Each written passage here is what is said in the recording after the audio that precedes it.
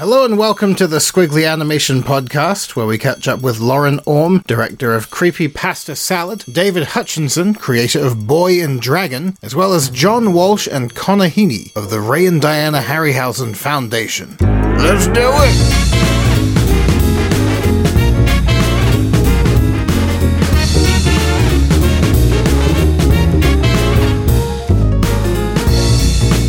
This is Ben Mitchell, joined by Steve Henderson. Hello, Steve. Hello, Ben. I would prefer you address me by my full title, which is Scooby-Doo expert Steve Henderson. I had thought that was a given. People just, add that in their brains. But yes, in future, I shall know. Good. I don't know if you saw, I put something on Facebook and Twitter about my bizarre journey through the inner workings of BBC Radio earlier on in the week, which was very entertaining, where I had to affect the position of a Scooby-Doo expert, which when you look at your contract, there's nothing in it about being a Scooby-Doo expert. But I obviously work for a university, and the university decided that they needed an expert, given it was the 50th birthday of Scooby-Doo. And so I was up at 5 a.m. to drive to Media City, sit in a booth all morning to talk to every BBC radio station about Scooby-Doo. Was that like just every BBC station up and down the country? Yeah, it was like, here's BBC Cumbria, BBC Grimethorpe, BBC, all these like places you've never heard of. Can they not just record like one? and then just kind of, because I know like in the States they have like radio like packages where they have like the set of like answers or insights, and then the DJ for that like local territory will add in there and, oh yes, that's interesting, tell us more about Scrappy. Yes. Tell us more about Scrappy is something that I heard an awful lot, far too much about last week, Ben. Seriously. Every single person that might as well have had a pre-record asked me about my opinion on Scrappy-Doo. I'm a 35-year-old man. So where do you stand on Scrappy-Doo? On his face. Leave him alone. He's lovely. I can't, if I'm brutally honest, I don't think I ever had a hard stance on that particular issue. Yes. But, are these respective insights available on the various BBC iPlayers? I hope to God not. Okay. Long story short, I'm fine, Ben. How's you? Yeah, good. I haven't been showcasing any Scooby-Doo expertise of late. That's for sure. I've actually been luxuriating and pampering myself. We just came back from our anniversary, so I kind of turned off real life for a few days. And we being you and your wife, not me and, just for the listeners' sake, not me and you. Don't wreck the mystery. There's got to be people out there who are shipping us and standing us or whatever the they call the things they do. The tension is ruined. So how was it? Would you go anywhere nice? Did you have a good time? Yeah, it was very good, and unfortunately came back today to discover the world is still going to shit. Mm-hmm. Oh, speaking of politics and stuff like that, because that's going to get people salivating. Actually, maybe I'll save it for later on. There's some grousing I have to do as regards animation and a certain popular animated TV show. But let's not start off with me yelling and screaming into the microphone. Let's build to that for a change. Let's take a run up. What's going on in the old animation world that's worth having a natter about before we talk to our guests? Well, there's been a big survey released, which is good. We all love a survey, don't we? Yeah, I'm sure. Oh, yeah. Every YouTube video, I'm like, I hope they ask me to do a survey. I love filling in questions. Everybody gets a 3.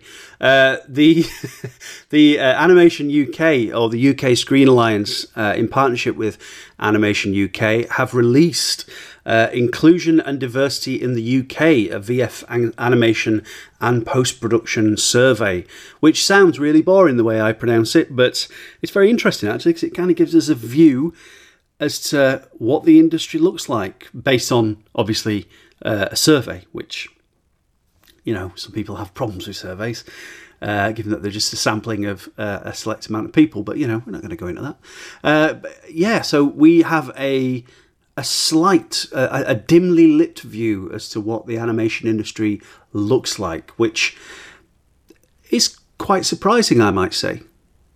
Numbers-wise. Well, that's certainly the sort of first impression. I think the main thing you're probably referring to is the element of gender parity that perhaps people weren't expecting. Yeah.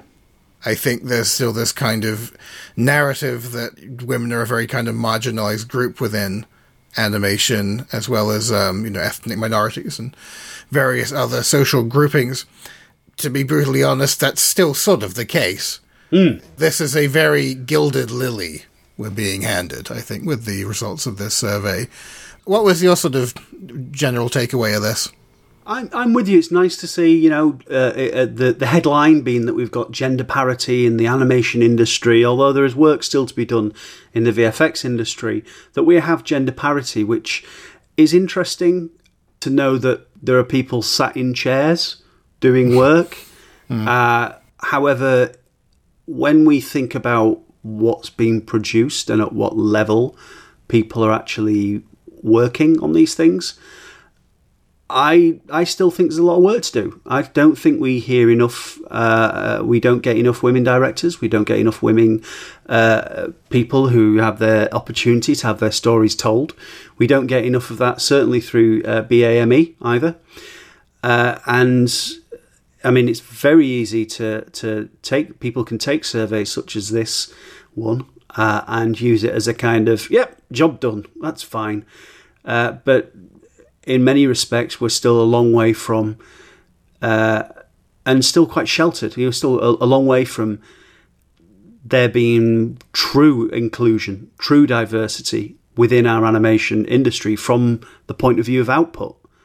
There's very little in terms of shows or series or short films. Perhaps short films is a little bit better, but feature films being actually produced and creatively led by women. Doesn't help also that the general public, or certainly the element of the general public that feels like its voice needs to be heard the most, feels affronted when women get a f***ing crack at it. Yes. Like the nerve of these women to come and revamp She-Ra. It's f***ing She-Ra. Like, if anything. What's sort of interesting, I'm looking at the kind of priorities for action. It's kind of interesting to see the sort of, I mean, again, it's just like how accurate is this, but areas where I guess you don't really give it that much thought otherwise, but there are areas where you're like, oh, okay, well, that's kind of encouraging when you see the sort of BAME representation sort of across the board is getting there. But then you look at BAME and senior management and it's just all red, like highest priority for action whatsoever. That's, it's a bit of a cold slap in the face. I mean, the, LGBT representation and inclusion, that seems to be getting there. It's in a sort of better place. And that's also, I think, starting to be reflected in the content, which, again, to the chagrin of people who it's no concern of. I mean, I think that ultimately, whether or not the accuracy of this kind of report, I'm sure, could be contested, or whoever put it together would have, their arguments for why it's a solid study. And, we have people who are interested in doing some stuff for us, sort of maybe going into this a little bit more. So keep your eye on the site for that in the near future. I think what it kind of represents as a positive is that at least there's a sort of level of interest in what might need to be implemented. Whether or not it's like 100% a fair reflection, at least we're kind of making the steps toward actually doing something. Yeah, I couldn't agree more. I think it's great. I mean, as a start, we've, there's now a benchmark to move on from. It's what do we need to improve on? How can we improve upon it? But survey or none, the thing that isn't captured by this survey is the way that we put forward those stories, the way that we put forward those voices, and the way that we ensure that the people that are in those managerial positions are people that can act as a conduit and allow those stories to come forward. I also wonder as well, because it says that 71% of UK-based workers say they come from outside of London, which is great. However, the the numbers are a little bit weird, because it says that only 3% come from the northwest, and I've read another survey that says there's at least 200 animation VFX post-production companies in Manchester alone, whereas 14% come from the southwest, 23 come from the southeast. So I find it really odd the way that, so maybe there's email inboxes up and down Manchester where people have gone, oh, this survey, I forgot. It's quite an odd one, but it's going to be interesting to see where this goes in future. Something to keep an eye on. It's the kind of thing that, in terms of representation, kind of wealth of, I think, ethnicities and backgrounds are represented in education, in my experience. Of course, I've only, studied at 2 universities and I've only taught at a handful. But yeah, sort of, when I really kind of think back at it, that diversity hasn't really translated to the actual workplaces I've, been at. It's different, like, right now, but yeah, in the past, certainly, it's been a pretty Caucasian sausage fest, by and large. I would agree with you. It's very interesting to see who is coming through universities and what is happening afterwards. Now, it's not fair to say that every single person on an animation course is going to end up working in the animation industry. I mean, people who were on my course ended up working for the police and all types of silly things. Police are silly, sorry. But it would be very interesting for those that have specifically said, I want to go out and work in the animation industry. Who gets in there? Is it key personal skills that's stopping them from getting there? Is it, and it goes for everyone, or is it something intrinsic in the way that we hire? Is it something, because they often say you hire in your own image, I mean, another element, if I think back to the student body that I was a part of, let's say, for example, all of the students from South Asia didn't stay in England. It was kind of always their plan to move back. And I would say a pretty high percentage of them ended up working from, the degree to which I sort of followed them on social media afterwards. By and large, people from Europe seem to want to stay in England more. But, I mean, that may be a component of it as well. Like, people are coming to a country to study and then deciding to return once those studies are done. Something to bear in mind. Yeah, so there you go. That's the animation industry then. Well, I think that's covered it all. Yeah, we're done. For more news, visit squiggly.com. Well, I mean, Encounters is just around the corner. It's literally this coming week. You can visit the website encounters.film, I believe it is these days, for the full program and stuff. We've talked a little bit about what to expect elsewhere. I know the Depict shortlist is already online. That's the strand of the competition where you can watch the films online. They're the micro shorts that are 1.5 minutes long or under. That might be something you can whet your appetite with before the festival, if indeed you're planning to come. I think a big chunk of the Squiggly team are going to be in and about for that. So that'll be fun. And our first guest of this episode has a film in the competition, which is very nice to see. It's a film I had been looking forward to seeing for a while. It had been marinating for several years. And I really kind of had no idea what to expect from it. I just kind of knew it vaguely as Lauren's film that she was talking about, working on forever. And the thing is, like, 90% of the people when you work in animation are working on a film in the background.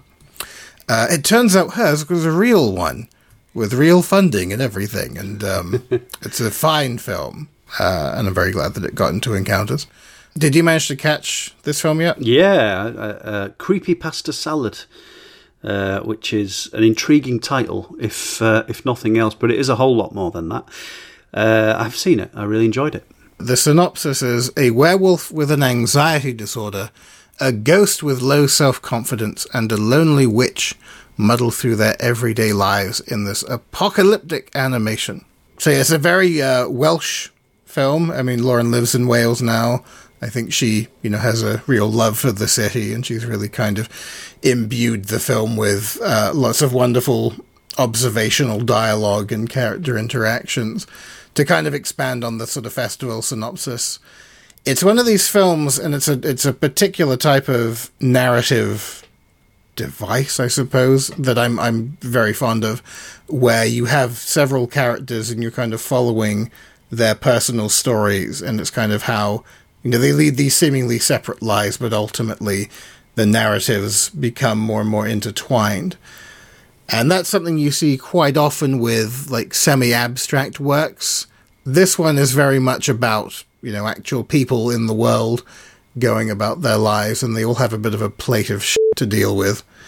Now, in the hands of a good writer, the way you interweave these and the way things all come to a head in a really satisfying way can be great. And it reminds me a little bit of films like Loop Ring Chop Drink by Nicholas Maynard. Another recent one, Piano by Caspar Jancis. Yes, yeah. And I just, I enjoyed it immensely. It went by, in a flash, as good films tend to do. It left you wanting more. To be honest, I mean, this was my introduction to Lauren as a writer. If we haven't said her full name yet, this is Lauren Orme, who we talked to in episode 80. She also runs the Cardiff Animation Festival and Cardiff Animation Nights, which is a regular meet-up in Cardiff where they screen films and have a bit of a piss-up, and it's always great fun.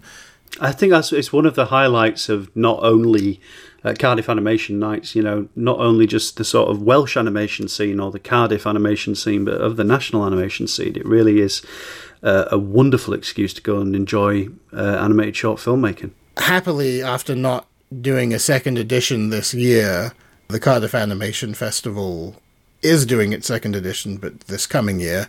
And I think we talk a little bit about it in the interview, but basically, as with the predecessor Cardiff Animation Festival, they're going to keep it as a kind of biennial thing. Sensible. Which is fair enough. Sensible. Yeah. So I mean, like I said, this is my first kind of exposure to Lauren as a creative fiction writer, having followed, what she does artistically with Danny. And they have a studio together called Pickle Animation where they do largely commission projects. And this film was actually made mainly by Winding Snake Productions, which is where Lauren was previously. And yeah, other than that, it's been mainly the sort of curational and event organization end. So it was a really happy thing to see just what chops she has as a storyteller and as a director. I guess I'll sort of also introduce David while we're at it, because I think we'll just sort of go straight into our chat with him afterwards. David Hutchinson, who has written for Squiggly in the past, and is now working up in London at a company called Wild Brain. Again, someone that we've both known for a while. Similarly, this is a project that he's been working on that represents this whole other side to him.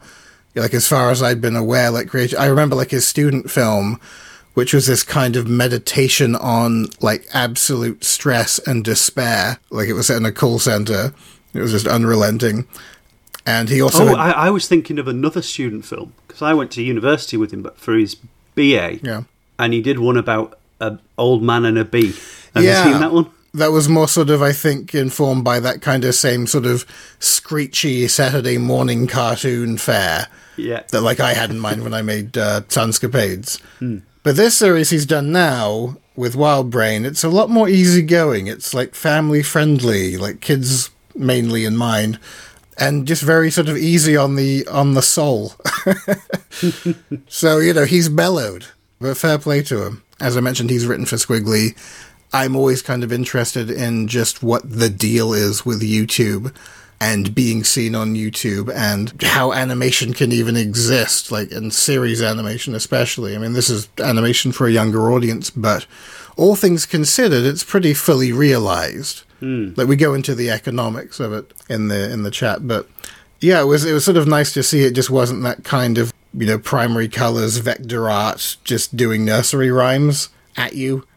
Which seems to make up like 99% of YouTube kids' content. David's show is very wholesome by comparison. It's called Boy and Dragon, And that's pretty much the synopsis as well. It's a boy and his dragon. They exist in the limitless world of their imagination and their adventure. Honestly, it's something you can put on for your kids on your iPad and sit back and be relieved that it's not screeching at you or singing horribly at you. It's exactly the kind of kids content that I am really on board with. It's not shrill. It's not like banal. It's just fun. So Boy and Dragon. Yeah. And so it's doing the rounds on YouTube. It just sort of started, I guess, about a week or so ago, or a couple of weeks ago, and it's original content from Wild Brain. So Wild Brain, he'll explain more about what they do. The short version is that they do a lot of IP and content acquisition and serve as the main social media or YouTube platform to get stuff out there. And this is them kind of branching out into new original content and, I guess, seeing if it takes flight or not. That's about the size of it. So we'll hear from David later on in the podcast as well. Then we'll join you again, and I'll do some ranting and raving. But yeah, what a treat! In the meantime, shall we hear from Lauren Orme discussing her film Creepypasta Salad? Let's indeed.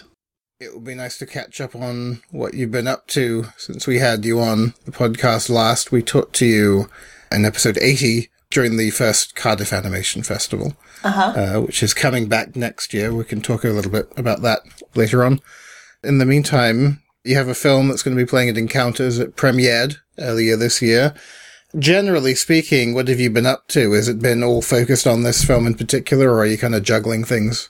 Juggling loads of things. So, yeah, we finished the festival. The festival was so hard. So that took a little bit of recovery from that one. And deciding to do it again was difficult, but we loved it so much we had to do it again. So, yeah, that's in the pipeline at the moment. And then also Danny Abram and I launched Pickle Animation, which is our company. That was kind of last summer.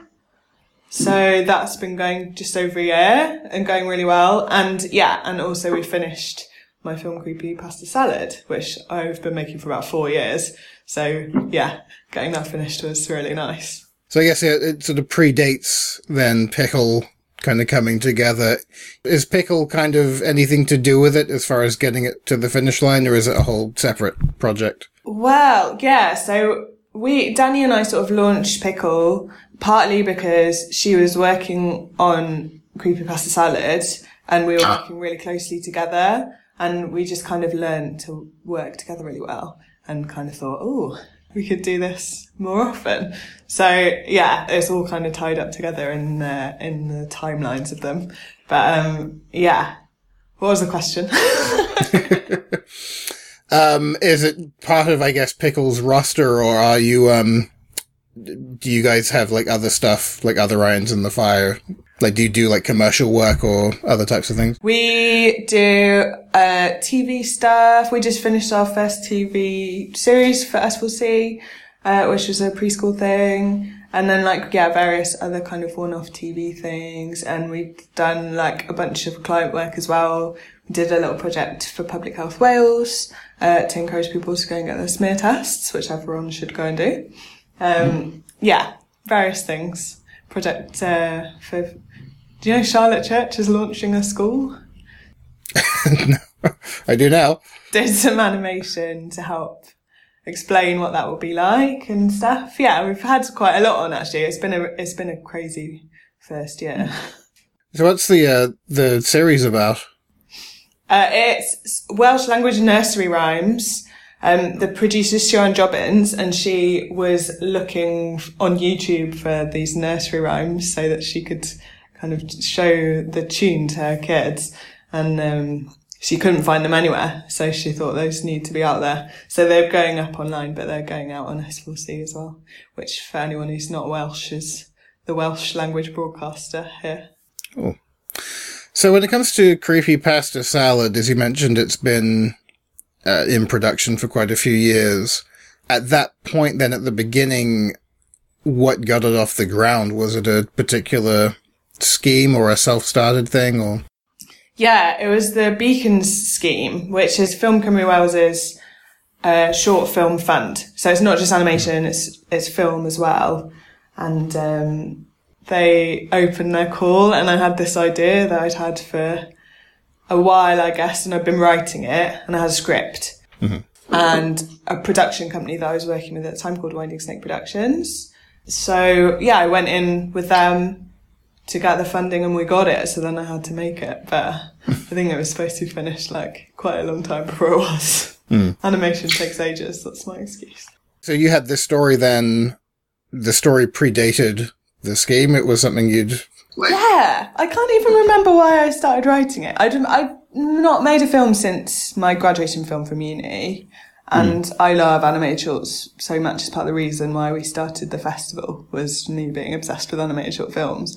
So I wanted to make one, and I guess I was sort of writing stuff down for a while and kind of like moving bits about. I sort of write things on little bits of paper, and then I've got like a weird puzzle going on of little bits and bobs that might tie together. But it was pretty unfocused until the funding sort of came along and then gave me a reason to get a move on with it. Do you have then other kind of film ideas or things written or kind of, embryonic that you'd one day want to make into other films? Or has this been kind of the focus? So, yeah, one of the things about making the film was it just made me want to write more stuff so much. So sometimes I gave into that instead of doing any work. But that's the time when I do the most writing, is when I haven't got time to make the thing. So now that I could do another one, I'm sort of not writing as much. I think it's just my mind being contrary, but also, have to focus on client work and paid jobs for a while.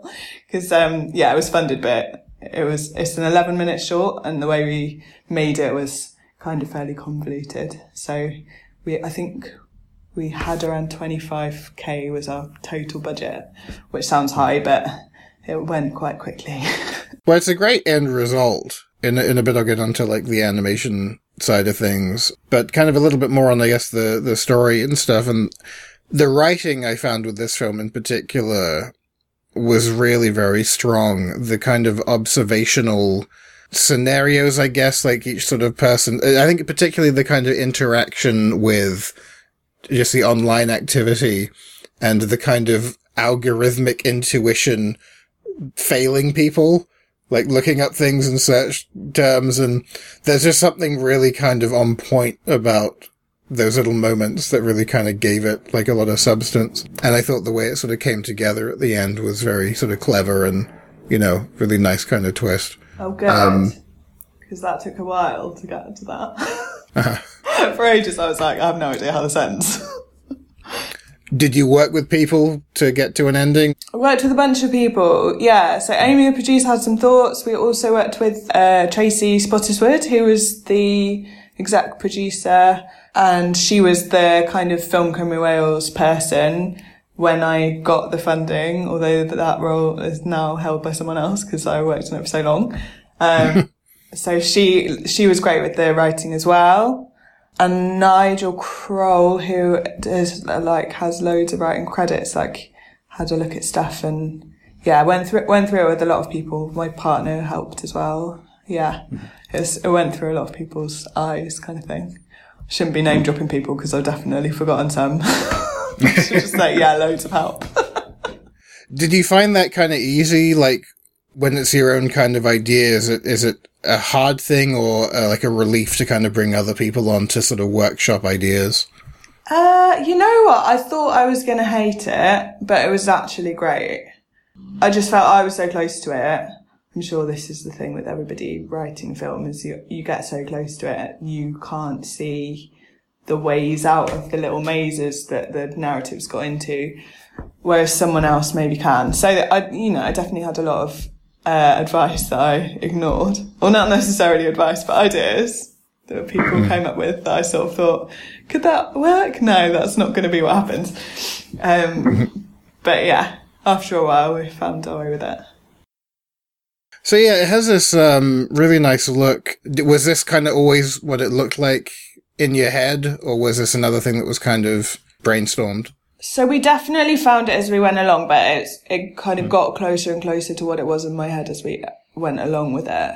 So to start off with, I love really convoluted ways of working. So I was like, we could just paint every frame in watercolour, which some people do and do amazingly, but it would not have been right for this film. So Danny Abram was like instrumental in making it work technically. So we played a lot together with like, how can we get kind of texture and painterly feel within it, but still have like a pipeline that actually is possible and isn't just going to drag on for the rest of our lives, although it did feel like that was happening.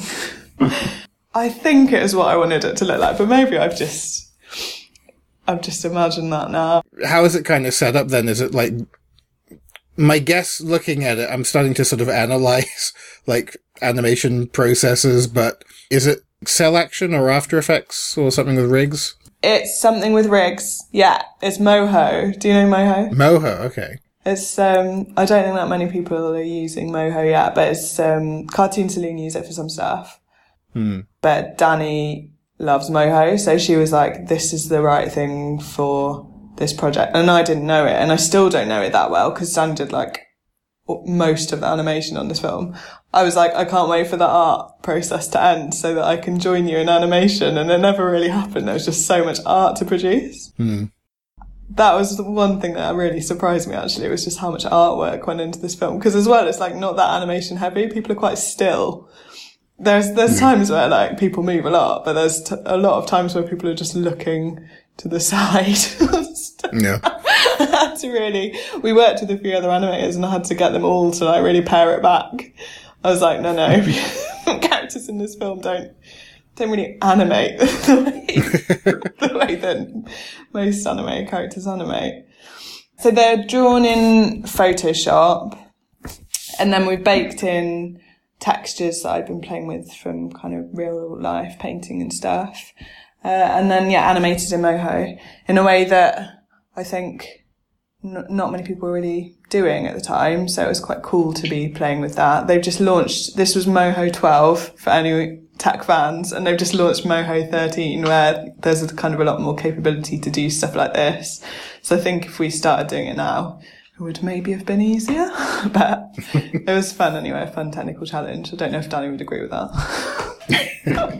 When you have the kind of limited parameters, I guess, like, there were sort of like self-imposed restrictions, I guess, on the degree of animation to kind of get the story flow. Is it harder than to kind of work out how to get from shot to shot, like in the animatic stage, to kind of keep the story moving along when you know the characters aren't necessarily moving so much?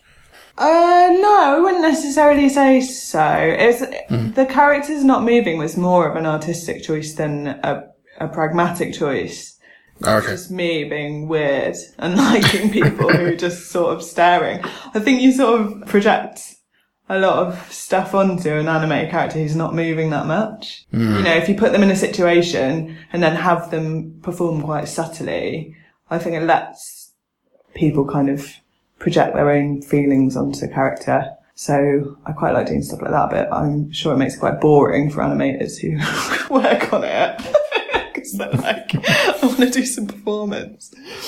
But yeah, that's what I wanted to do really. And I don't think I really knew that's what I wanted to do until probably halfway through. I was just sort of doing it. And Danny was just kind of working with each shot and doing what making changes I was asking her to make. And then we sort of worked out that was the style of the film, was just not much is happening. I'm making it sound really boring. I did notice that you had a voice cameo in it. Did you? I didn't know if that would be obvious or not. I suppose only to people who know me. But yeah, I do. I have got 2 lines. Very self-indulgent. Were you directing the rest of the cast then? I directed most of them. The only one who I didn't get to meet was Adam Buxton, who recorded it from his kind of podcast recording space at his house. So yeah, he's all set up there to do stuff like that. So he didn't really need to come to Cardiff.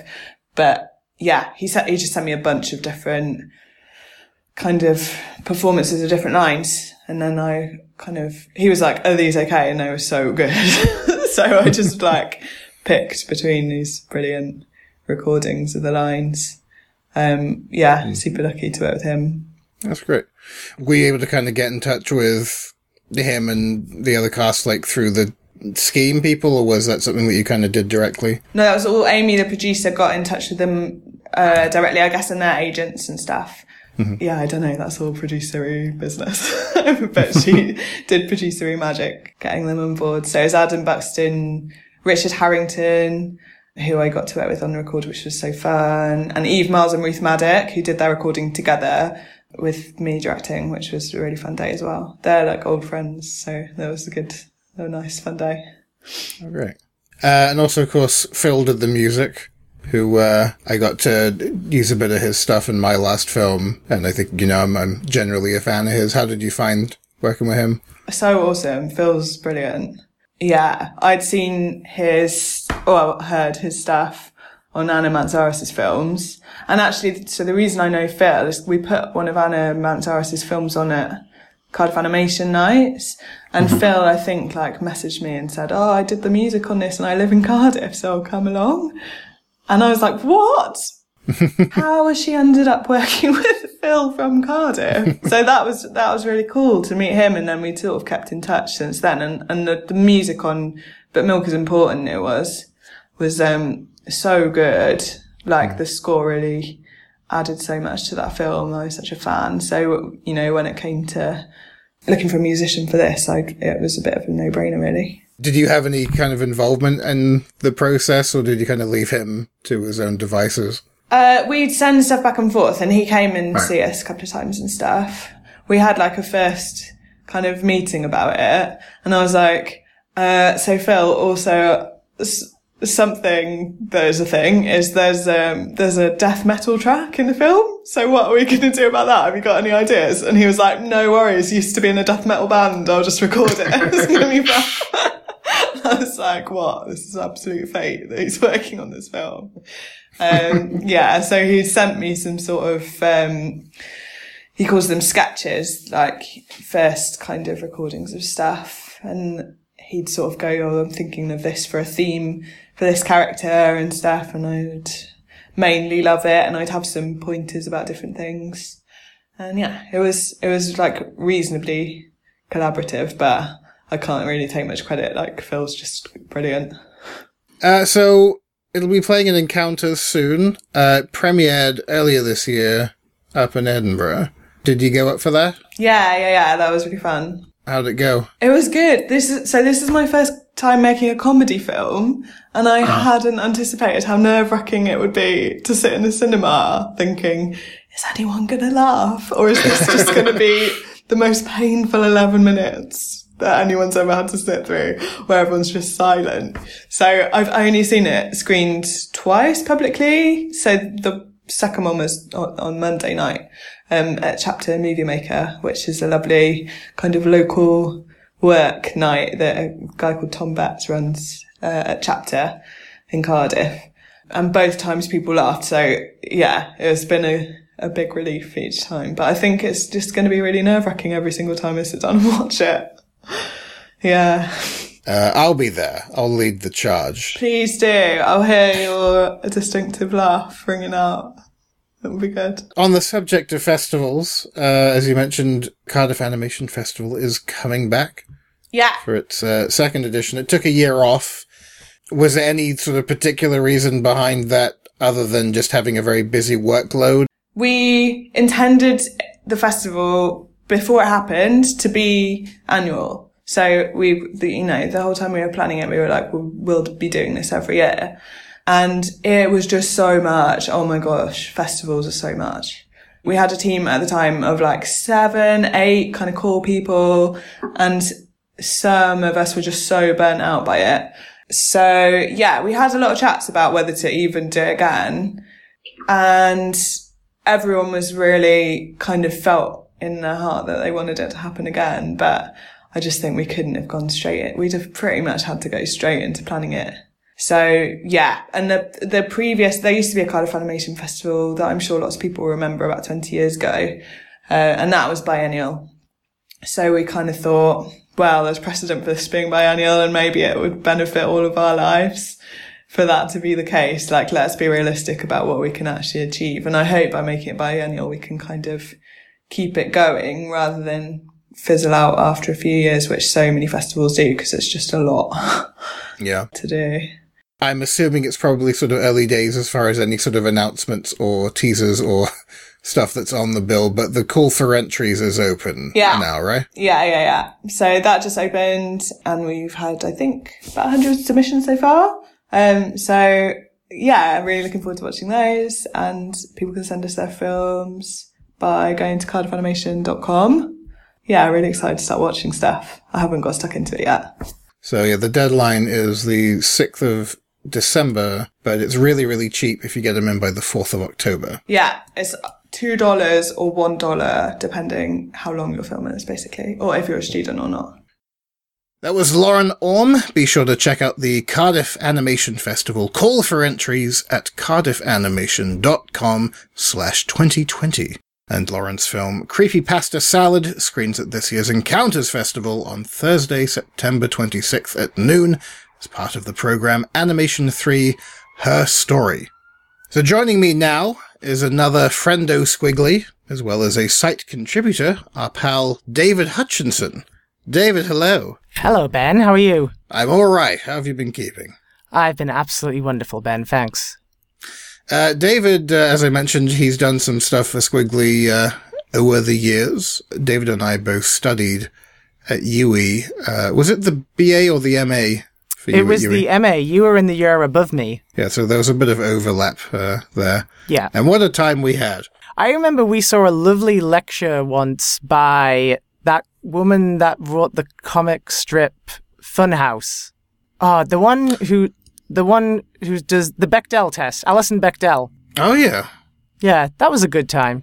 Yes. That's funny because I'm kind of, since then I kind of got into her work quite a lot, but I didn't really know her back then when I saw the talk. No, I didn't either. I've yet to make a film that I think passes the Bechdel test by the criteria. I don't know if she actually has any, like, say in that. I think they just kind of, like, used her name. I think so. But maybe my next one. So these days, you're over in London with Wild Brain. That's correct. And I've been aware of them in much the same way I'm aware of most companies of this type when their press releases get wafted my way. Generally speaking, up until quite recently, those have tended to sort of focus on, like, IP acquisitions. They have actually been able to grab up some pretty gigantic properties. There's a lot of big names that they seem to be associated with. Is there a way to kind of sum up what they do or what you do within the company kind of succinctly? Yeah, so Wild Brain own and operate a number of YouTube channels, including ones by quite famous brands such as, most recently, the Moomins. They're a new acquisition. And they also produce original content for YouTube, Amazon, Roku, streaming.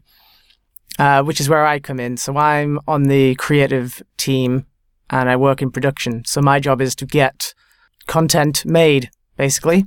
Yeah, I guess you've done made a show. I've done made a show. So many congratulations, first of all. Oh, thanks very much, Ben. I think it launched, by the time this goes out, it will have been a couple of weeks, but it's relatively recently. But it seems like there's an awful lot of stuff in the chamber. Like, lots of stuff's been going up quite regularly since, like, the day of launching, and it's YouTube, but it's animation, but it's not the kind of animation that you just kind of knock out. It's quite considered, relatively speaking. Were you guys just working on this for, like, months and months and months? Broadly speaking, yeah. So we started production on this last year so that we'd have sort of a nice head of steam for going into the YouTube launch. And we're still in production now. So we're sort of working on multiple episodes at once. That way we have sort of a nice upload cadence. Yeah. One of the reasons why I never kind of legitimately considered YouTube as a viable sort of, way of being creative is that it did seem like suddenly it was rewarding a lot less effort. Like the people who in more recent years have been kind of like huge names are just the ones who kind of sit down and blather on and play video games, or just do weird stuff. Mm-hmm. And then animation, like I've known a few people who were doing animation like regularly, like Yost, who hasn't been on the podcast, but we've had him on the site, who does Cartoon Box. And that's become this huge thing. And he does these kind of doodle skits, and knocks them out like once a week. Even that is quite daunting. And they have built up a fan base, but then if you compare it to like people who were opening up Kinder eggs and just filming like what toy is inside, and they get, hundreds of millions of views. I guess it's just all kind of relative. So did you guys sort of go into this then with, I guess, a clear sort of strategy or expectations or hopes of like what you wanted to hit? Well, a lot of people are trying to crack this thing known as kids YouTube because it's a place where a lot of kids' eyes go. And I think nowadays, when you actually think about the amount of content kids consume online versus the amount of content they actually approach a television and use a remote control to switch on, etc., they're probably more likely to be online. So for that reason, a lot of companies are interested in, cracking the YouTube code. Mm-hmm. And as you've said, there's a lot of content where it seems Learn with Colors will get you 30 billion views. Mm-hmm. But there's definitely a market there, and I think that it's a case of pumping out a good product that sort of speaks to what kids, Boy and Dragon's aimed at 5 to 7 year olds, although personally I think a good cartoon is viewable by anyone of any age. But basically the plan is if you can get yourself enough banked content and the content is good, you should, if put in the right places at the right times, following correct, YouTube best practice, you should find an audience. And I should mention that Boy and Dragon is your show. Probably should have led with that, but I've only been doing podcasting 7 years. That's okay then. Yeah, so it's on, but it's called Boy and Dragon. It's on the Wild Brain YouTube channel. Or does it have its own channel? It has its own channel. Ah, okay. Which is called Boy and Dragon. There you go. Pretty easy to remember. I mean, you were sort of saying before, like, the characters are Boy, Dragon, and the evil wizard is called Evil Wizard. It sort of cuts through the treacle, I guess. Yeah, we're a very literal-minded show, Ben. I don't think my capacity for creative thought is very high. But there have been so many, like, already. Like, there's been all sorts of different, like, ideas, and, it's all very family-friendly content for young'uns. But it looks great. I think we'll go, I guess, into the animation side of things in a little bit. But it doesn't really look like that sort of everything homogenized YouTube animation look that I think a lot of people, like, can probably picture. Very vector and asset based. Mm-hmm. Really easy to kind of, like, very lazy, rushed rigs with sort of minimal design that you can kind of rush through. I mean, this is pretty much full animation, like the designs and the expressions and the articulation and everything that's all conveyed through largely frame by frame animation, which is probably, without really sort of knowing any context, that would be sort of the last thing I would think of if I was going to develop a production pipeline for YouTube. How did you guys make that work? Essentially by keeping it low budget elsewhere. So you'll notice there's very minimal backgrounds. And the stories, these stories are 3 minutes max. So we're not making half-hour shows every episode. So that's one of the ways to keep costs down. We're also very limited in the amount of characters we're using. I think we are using 3 characters. Everything else counts as a prop. Right. So we only have 3 character designs max. So it's kind of about cutting corners in ways that you don't notice. But now I've just told you what they are, so... Now they will scream out. Yeah, go me. But there's a bunch of little tactics. It's still limited animation for the most part, but we pay a lot of attention to expressions because they're very YouTubey, but also expressions are great. Big, bold expressions. Like in the world of mid-noughties animation, even on television, they were seemingly a thing of the past. Although cartoons have certainly become a lot more expressive again with Adventure Time, Steven Universe, all that stuff. So, yeah, that's how we're doing it, basically. I think the last time I saw you, which would have been about a year ago, and maybe this was because this was already kind of bubbling away, but I do remember having quite a long chat about the sort of culture of YouTube, especially as regards kids' content, and how kind of unfathomable and hard to decipher it is, and how tricky it is to crack, but also some of the weird dark corners of it.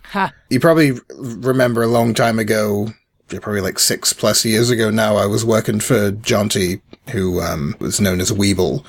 And back in the sort of early days of viral animation where everything was on Flash, like pre-YouTube, he was doing these things that were these enormously popular and very addicting, you know, or everything kind of like a sort of Baby Shark vibe, but it was about like badgers or the other ones. Yes. Badgers was one of the ones. Yes. Narwhals. And they've been doing some preschool stuff. Laura worked on one about manatee, dugongs. Okay. Relatively recently. Like, I've talked with Jonty quite a bit. It's been a while since he's been on the podcast, but like, he's kind of been living through the migration of, you know, how animation was like consumed on the internet, like migrating over to YouTube and all of the trickiness of that. And I think a lot of the stuff that I worked on with him, which was for this specific YouTube channel, it never, I think, resonated or hit audiences in the way that his earlier stuff did, that very repetitive, almost unsettlingly in your face, like just over and over and over again, loopable limbos with music in the background. I think that that's something that's kind of, like I said, with like Baby Shark, it's still always going to be there. I guess if you're doing something that has like actual stories or lessons or just any kind of skit, I suppose, that isn't something sort of mindless, do you feel like that's more of a challenge to kind of get people to watch it? Well, truthfully, a lot of the videos that you're talking about, these sort of repetitive, mindless videos, they are aimed at, pretty much they're aimed at 1-year-olds who've gotten hold of their mother's tablet. So they don't particularly have to be about anything. They can just be bright colors, nice music, and they can be extremely long because the 1-year-old is going to watch some of it, then maybe wander off, then come back and watch a bit more of it. So in that respect, I don't think there's anything, not that you were suggesting there was, but I don't think there's anything inherently wrong with them. For the age range slightly above that, which is kind of post-preschool, once someone's sort of developing a bit more of a personality and tastes for comedy, I think that the rules are very much, in some respects, similar to the rules for linear broadcasting, which is that, you know, a kid who's just gotten home from school wants to watch something comedic, something with slapstick, something that kind of has a slightly adult edge that makes them feel adult for enjoying it. You know, it's a bit like when you'd watch Rocko's Modern Life as a kid and there'd be a joke that was slightly adult that you didn't get, but you realize there's an adult joke going on here, and I feel smart for recognizing there's an adult joke going on. I don't get it myself. Yeah. And, you know, that was especially true of The Simpsons and more modern day examples. The same is true of Adventure Time. The same is especially true of Gumball. Yeah. You know, I think kids are becoming a lot more savvy about animation today, and in general, people are becoming savvy about production because everyone is sort of producing themselves. Everyone's starting a YouTube channel, or the equipment to do so is now widely available. So in that respect, the audience is actually quite savvy these days. And I think it's about writing and targeting towards that. As you probably remember, there are sort of semi-regular meetups, like locally and close to Bristol, where people kind of show up and talk about animation that they're working on.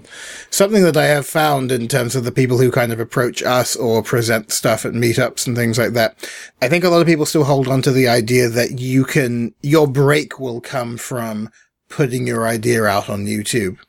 Then there are some people who, you know, I think they kind of feel like they understand like the realities of an animation production pipeline, and they'll put something together that's so lacking in so many sort of key areas of how to engage the audience. It's one of those things where you do kind of almost want to take people aside and say, look, there are other ways to do this, or there are better ways to develop an IP rather than sink months or even years of your life into something that's going to be like 25 minutes and eventually one day go up on YouTube and get 100 views.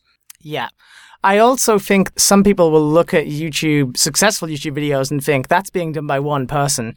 And they'll be unaware that there's at times quite a large team behind the content. Yeah. I think a big allure of YouTube over linear broadcast is that it feels a bit dangerous.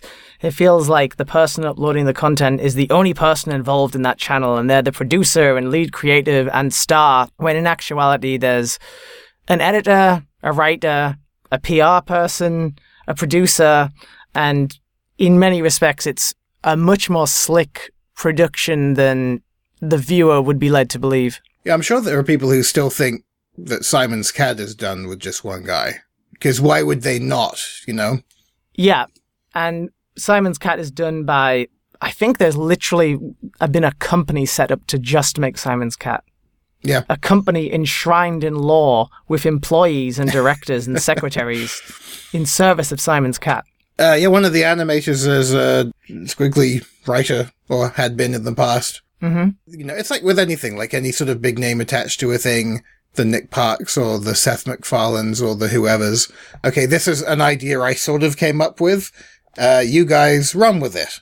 Make it funny, please. Yeah, I mean, all animation is a collaboration. I think if you're someone who's a complete animation auteur, it's like what you said. I mean, there's a chance you could be successful, but good luck. Yeah. I mean, you're somewhat of an animation auteur, Ben, so you can speak from experience. One of the lessons I think I learned from writing my book, Independent Animation, Developing, Producing, and Distributing Your Animated Films, available now from all good stockists, was that collaboration isn't something to be feared or a kind of admission of inability. And I never kind of dug my heels in out of like the arrogance of my ideas are so great no one can tamper with them. It was more, I think, the fear of this thing will crumble if I try and bring too many people into it. Or maybe it was the admission of, if you can't take on all of these areas, maybe you shouldn't be doing this. I think with the last film in particular, it was just like, just let someone else paint your backgrounds. Like, make them look nice. And, you know, it makes so much difference. The YouTube auteur, sometimes they're kind of isolated from the industry. Sometimes they don't actually work in animation. And so they just aren't aware of how important that is. Nor do they seem especially interested in getting into it. It's like they want it to be like this hobby that will one day make them rich. But as far as actually climbing the career ladder within animation, they don't, I mean, this isn't everyone, but a few instances of people I've met, they don't seem particularly interested in that route. And that's fine. Yeah. I mean, I need to make money to live, unfortunately. I'm not in a position where I can't make money. Yeah. I mean, if someone wants to get in touch with me and give me a lot of money, I'd happily take it. Any takers? Well, it's out there now. Okay. Just talk to Ben. He'll pass the message on. As far as the idea then, was this something that you'd had, like, in your back pocket for a while, or was it developed at the studio? This was developed while I was at the studio, and I was trying to just get inside the imagination of a child, because when we get older, I think we because of our experiences, we start to think more linearly, whereas I think children are highly imaginative in a sort of divergent way, meaning I can remember when I was a kid playing Pirate with some friends, and I remember our game went like this. Oh, we're pirates now. We're looking for treasure. The treasure's on the moon, so now we're space pirates. Right. So I was thinking, if we could come up with a world that would allow that kind of sudden turn to story logic, that would be fun. That would be a source of stories. Because if you're making content for YouTube, you do want to kind of ensure you have an endless source of stories in there available to you. You don't want to do something about a man who just sits in a room all day. I don't think you can get that many episodes out of that. So yeah, and I combined that with the idea of, you know, there's the myth of like the brave knight and his loyal dragon. I was like, well, what if the dragon's just a moron? A nice dragon that has all the powers a dragon would have. He can breathe fire, he can fly, but he's just a slobbering puppy trapped in the body of a dragon. And I was like, well, that's interesting. So yeah, that's kind of the seeds of the idea. Now that it's been a little while since it's gone up, have you, I mean, first of all, I guess, what's the main sort of age range you're aiming for with it? Well, to go a bit old school, I think that a good cartoon is enjoyable to anyone. You know, the early Warner Brothers shorts, those Tom and Jerry shorts, were intended for all audiences. Not that I'm comparing myself to those, but the audience is probably, if you've got a kid aged between 5 and 9, it's probably for them. Right. I think we've talked about this before quite a bit on the podcast when we talk about like shows for preschoolers or for slightly older children. If it's bearable for the parents, that automatically like puts it right at the top of the pile as far as like its value as a show. Like everyone I know, and I'm sure, you've got friends who are parents as well, that all the stuff they have to watch that's just intolerably shrill and just all primary colors and just cutesy voices and no real discernible wit, just kind of banality after banality. Fun for kids, like very gratifying for kids, but you can have both. Like shows have proved that you can have the colors, you can have the loud noises, you can have the pacing and everything like that and not drive the parents insane. And the thing that immediately, struck me about this show, to my immense relief, obviously, because you're a friend and I didn't want to have to do the old, damning with faint praise. Like, oh, I like I like the color scheme. This is just watchable. It's a show that anyone could have on, their TV or their iPad or whatever with their kid in the room, and it wouldn't drive them nuts. They'd probably find it quite entertaining. I think that's the thing you really want to hit with this type of content. Something that is, at worst, quite tolerable, and at best, something that everyone's getting a kick out of. So yeah, thank you for not making a really annoying show.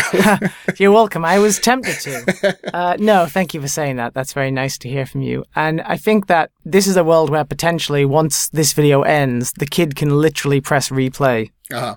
That option's right there on the screen in front of them, so it better be something the parent can stand. Yeah. So yes, to people who looking for something new to show their young'uns, or if they just want to idly entertain themselves, where can they go to check out Boy and Dragon? If you go to YouTube and you search for Boy and Dragon, that should be the first thing that shows up.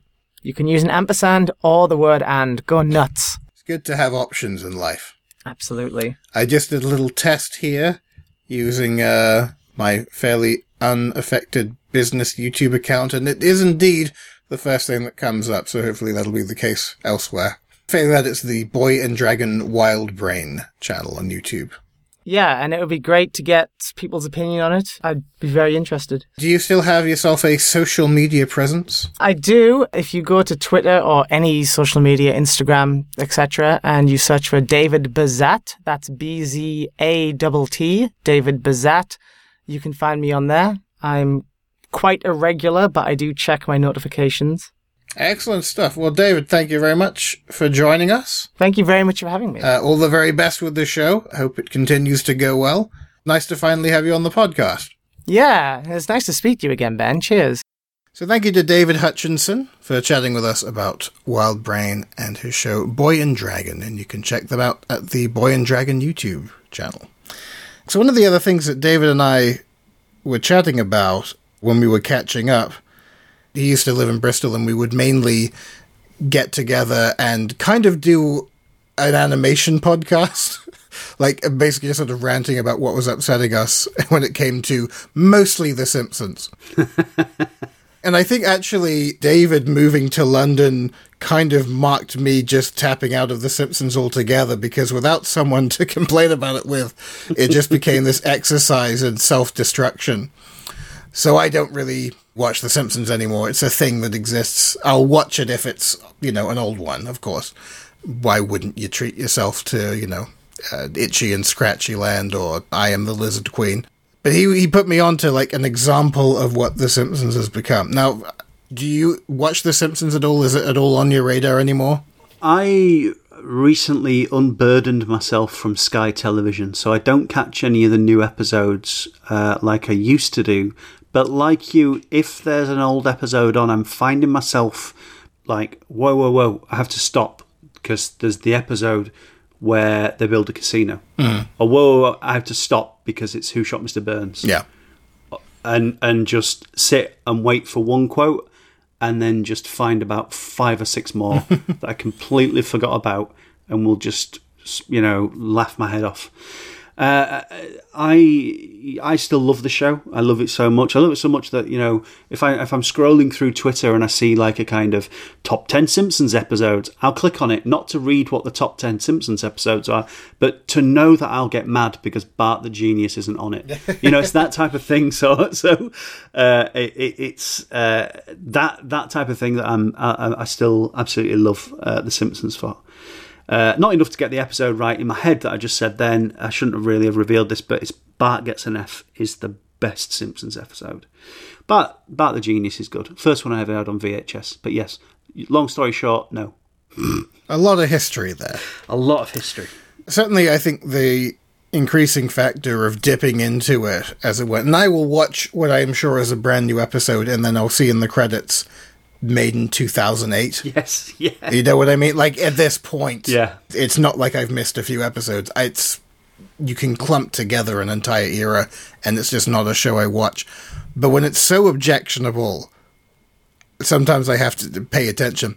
So David put me onto this. It's on YouTube. The video name is West Wing Story. Right. And I'll send you a link. And this, I think, could represent the absolute nadir of, a show I considered to be quite a beloved thing in its day. Oh, now this. Right, I'm going to... Yeah. So many problems, tariffs. I need a distraction. So Donald Trump's in his office. He doesn't sound like Donald Trump. He doesn't look like Donald Trump. And for some reason, there's a picture on his desk of people that were in the news maybe 6 months ago. Yeah. I guess this isn't this is about a month old now. Yeah. But again, I miss the up-to-the-minute Simpsons news. But yeah, I guess a little while ago, these were the Democratic leading ladies that he was making disparaging remarks about. This piece of shit video, it's most objectionable because it's ideologically meant to be on my side. It's a song and dance number that's a kind of pastiche of West Side Story. The sound-alike approach to composing the music is abominable. Yeah. It doesn't really... when they had, the Mary Poppins episode, you could be forgiven for thinking they were singing the actual songs from Mary Poppins, but just with different words. But they were... the arrangements of those songs were just legally different enough. Just little inversions of the melody, slight tweaks of the chord progression, but fundamentally, you obviously, you connect to the song immediately. This took me half of the song to try and realize which one it was meant to be. And it's the only song everyone knows from West Side Story, which is, I Want to Be in America. The lyrics are so crowbarred in, and even the actual recording, if you listen to the first... Let me see. Okay, so the very first line is, "They shouldn't be in America." Him singing the line, okay? Listen to the delivery of that line, and how clearly the word America is spliced from two different takes. Right, let me see. They shouldn't be in America. No one. Oh my God. That is... that's abominable. That clangs. That's first 5 episodes of the Squiggly Animation podcast level splicing. Or when I'm allowed to edit my interviews. How has the... Yeah. Oh my... And so then, the dialogue just gets... I'm just going to play a little bit out. We're more American than your wife. She's not a big presence in my life. Your love life makes us heave. You two will never see Tel Aviv. You're greasing your palm with emoluments. It's okay with God, says Mike Pence. Who would, honestly, anyone with emotional intelligence who is left-leaning, who would watch this and be like, yes, you go get him, Simpsons? It's the most obvious, pandering, trite, shitty way of doing Trump-oriented comedy. And it's The Simpsons. Okay, so I'll get to the most objectionable bit. And in the not-too-distant past, you have been in a position of being an animation educator. So this will probably make your blood boil in the way that it did mine. get to the 50-second mark where they all start dancing on the grass. Yes. I know where you're going. What the fuck? The perspective in this shot. Well, no, I'm carry on, but I've got a defence. All right. Well, I'll describe it, and then I shall hear your rebuttal. There are, I would say, 4 different planes of existence, frankly. Like, not just dimensionality. It's a bird's eye shot, more or less, of the White House lawn. The 4 Democratic ladies, AOC et al., are doing a kind of West Side Story-esque dance number, and Donald Trump is cowering because in real life he's so known to be cowed by reasonable, articulate people. They are dancing as though we're watching them, like, staring straight ahead at them, but we're looking down. So, logically, for them to be in the proportions they are, they should be lying on the fucking grass. And this is accentuated by the fact that there are about 100 protesters outside of the White House on the other side of the gate. And they're all drawn with this, again, not very well realized, but it's at least kind of trying to adhere to the notion that it's a bird's eye view. But the dimensions are still wrong, but it's so f***ing jarring. Like, the axis lines, and Donald Trump is on his own set of axes as well. So it's at least 3 different, like, sets of y-axis. Axes of evil, if you ask me, politics. Dab straight. That's why we keep you on board, Steve. Remember in the old days of The Simpsons, when you'd pause a sign that they passed, and the sign would be f***ing hilarious? Mm-hmm. Here's an example. I've paused this to shit on the animation and the draftsmanship, but the signs the protesters are holding up strap in for hilarity. One of them says impeach, one of them says lock him up, and the other one, this is the coup de grace. This sign is the most reading you've done in years. Burn. This show can go fuck itself. What a betrayal.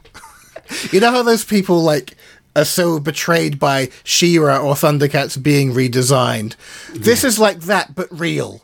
This is like when this really happened.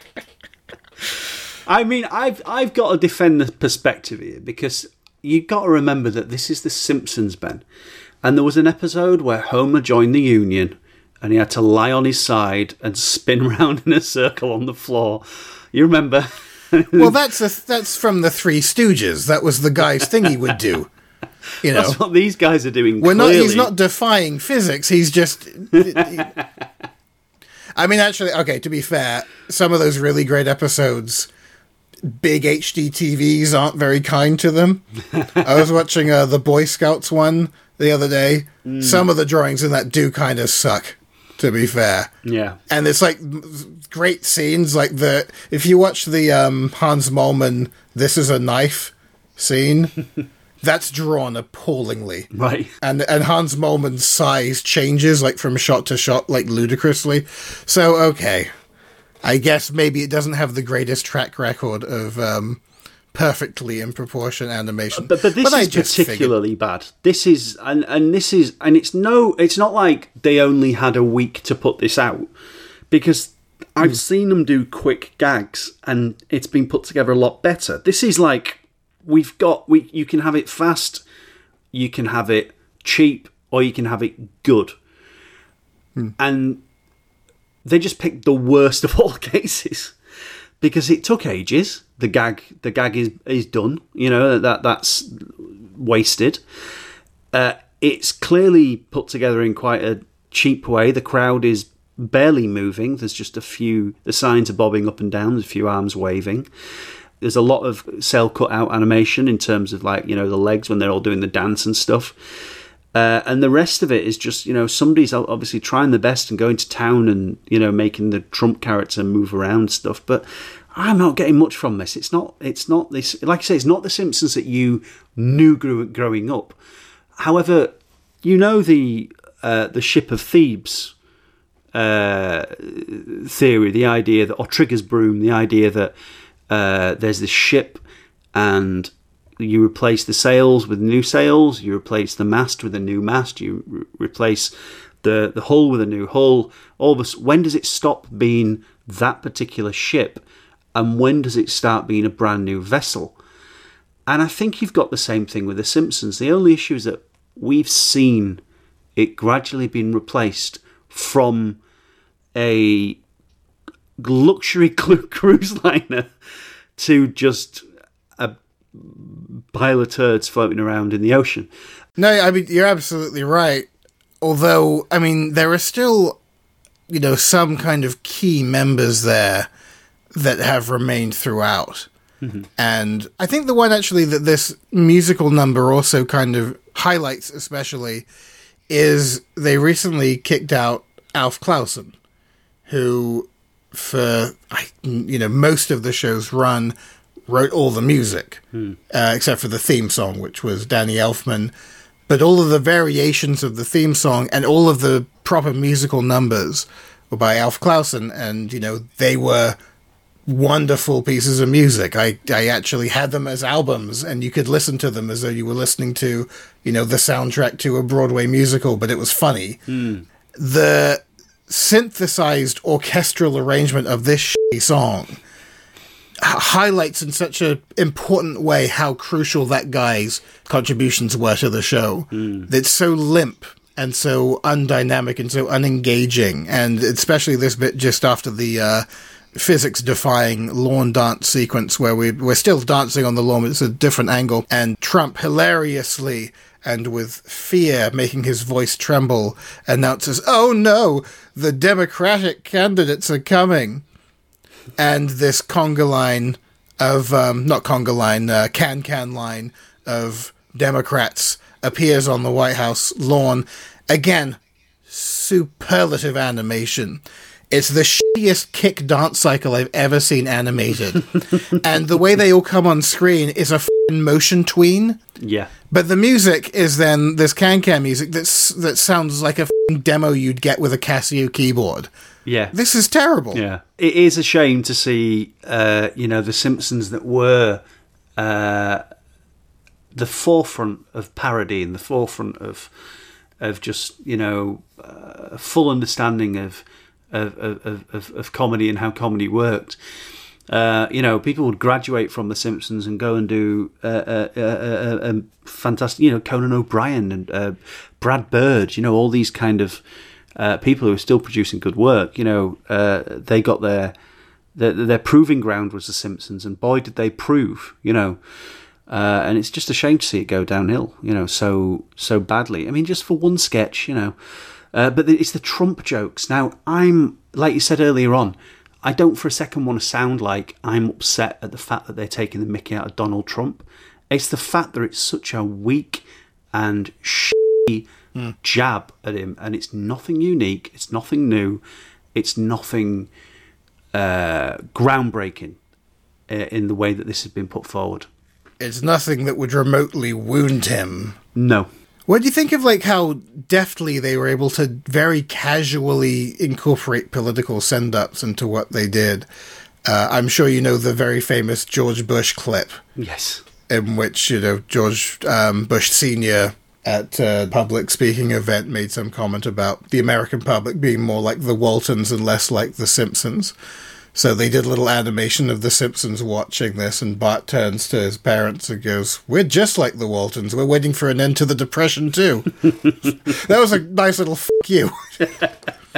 But they would also, I mean, and George Bush Sr. becomes a character in the show in a great episode, but they would also take pops at Clinton, too. Because Clinton. Yeah. It's not about Democrat or Republican at a certain point. Authority is really what the main target should be. And something that embraces the idiosyncrasies of both extreme ends.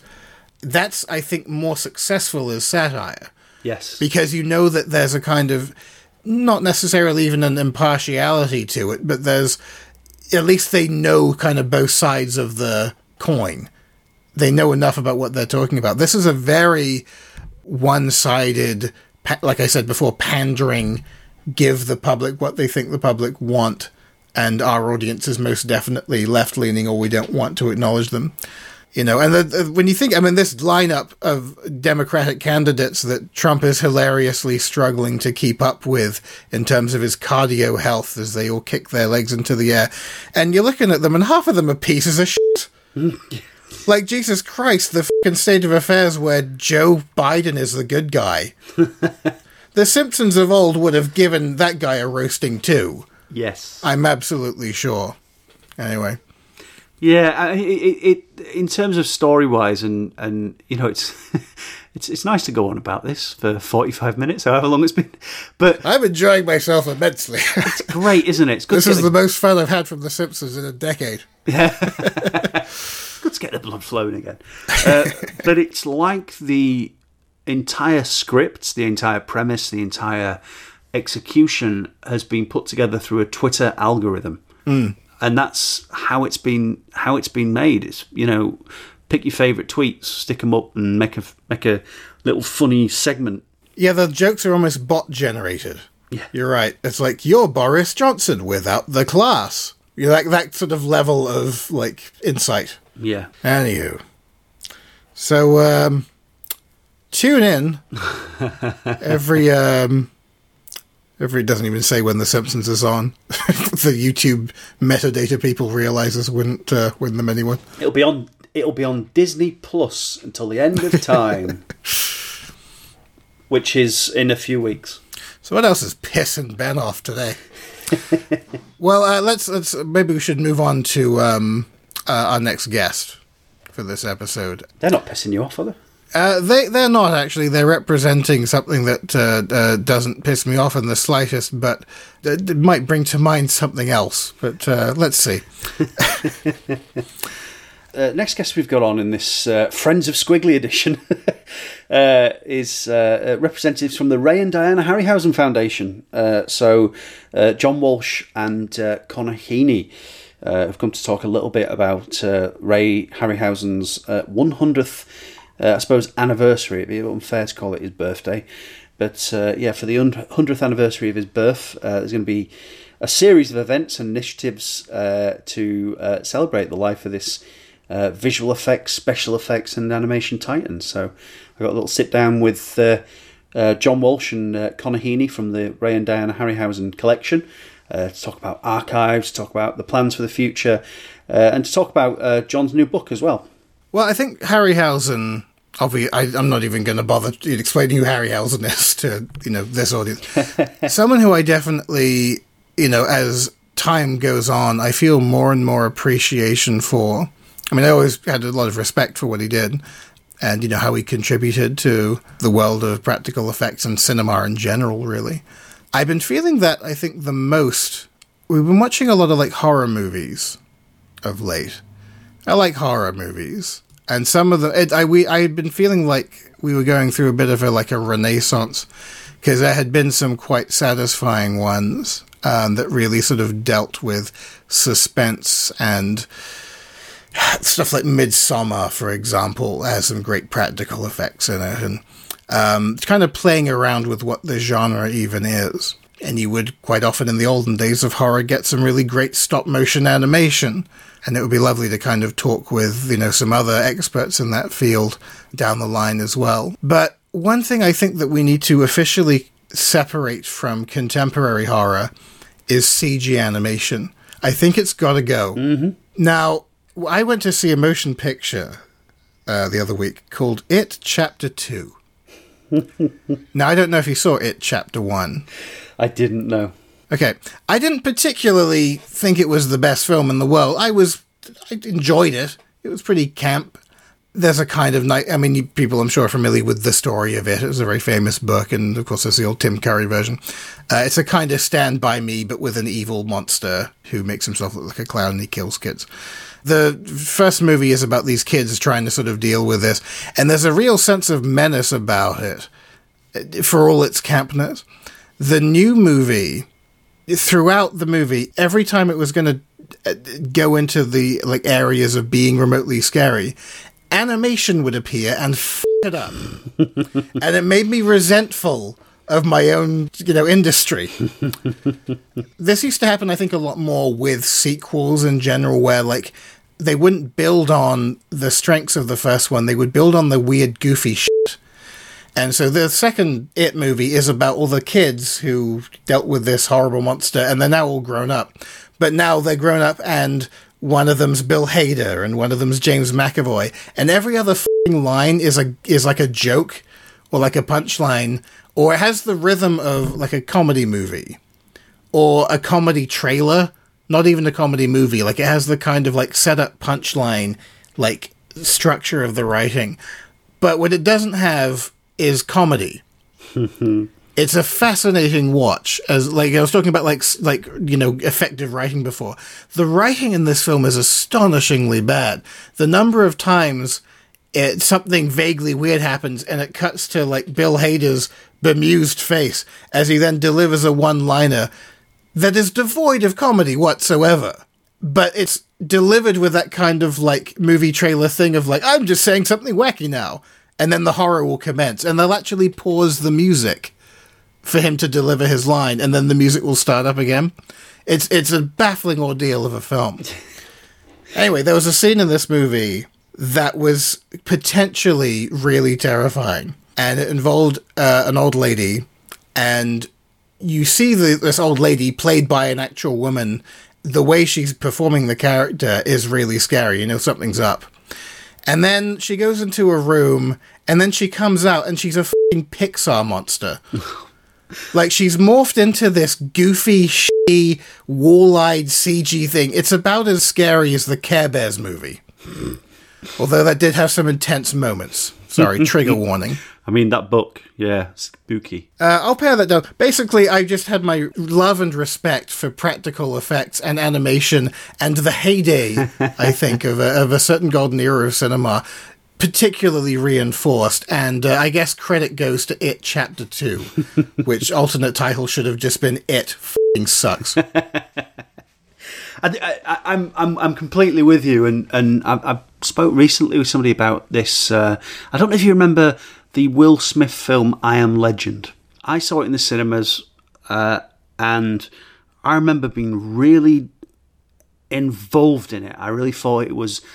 I was intrigued as to what was going to happen. There's a lot of suspense built up before you meet the monsters, I suppose you could call them, in the film. And I remember thinking, well, these are going to be people. These are going to be, this is the true horror of this film, is that these are people. What's happened to them? And something happens in the film. He falls over and makes a noise or farts or something, and one of the monsters turns around and looks at him. And then in full early 2000s, we have enough CG to do this, but not enough to make it look credible style. The monster opens his mouth and just keeps opening his mouth. I remember thinking, it looks daft. Yeah. But with a practical effect, I think even though you can tell that they're made out of rubber, even though you can tell that they're not quite real, when you look at something like the work that John Landis did in American Werewolf in London, that transformation scene, or stuff like The Fly, or stuff like, The Thing, the original Terminator, all these kind of practical effects, and we're going, creatures here, movie monsters, they really put a lot of effort into those things, making those things work. Your favourite horror franchise, the makeup in those things is absolutely incredible. Mm-hmm.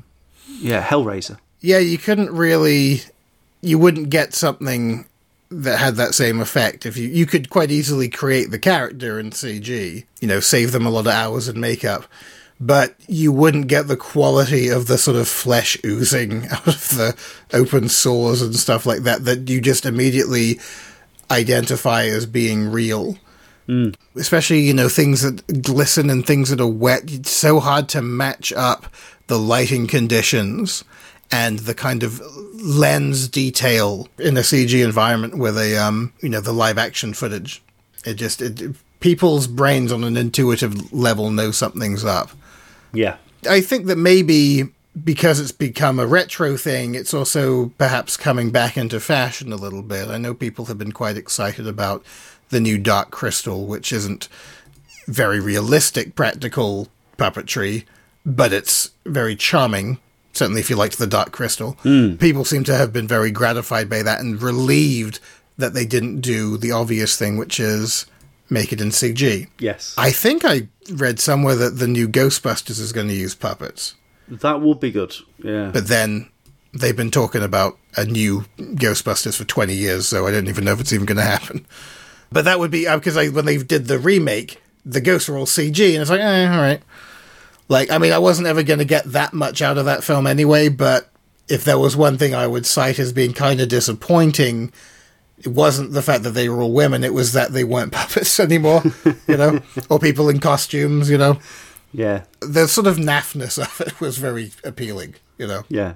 There's something to that, though, isn't there? What is it? What is it that we react to in such a sort of favourable way? And I don't think it's upbringing, because otherwise you'd have people who are absolutely delighted with the idea of watching or rewatching poor CGI, but people, I don't think it has that same hook as poorly done practical effects. I don't know if I know you used to do like a bad movie watching regular thing.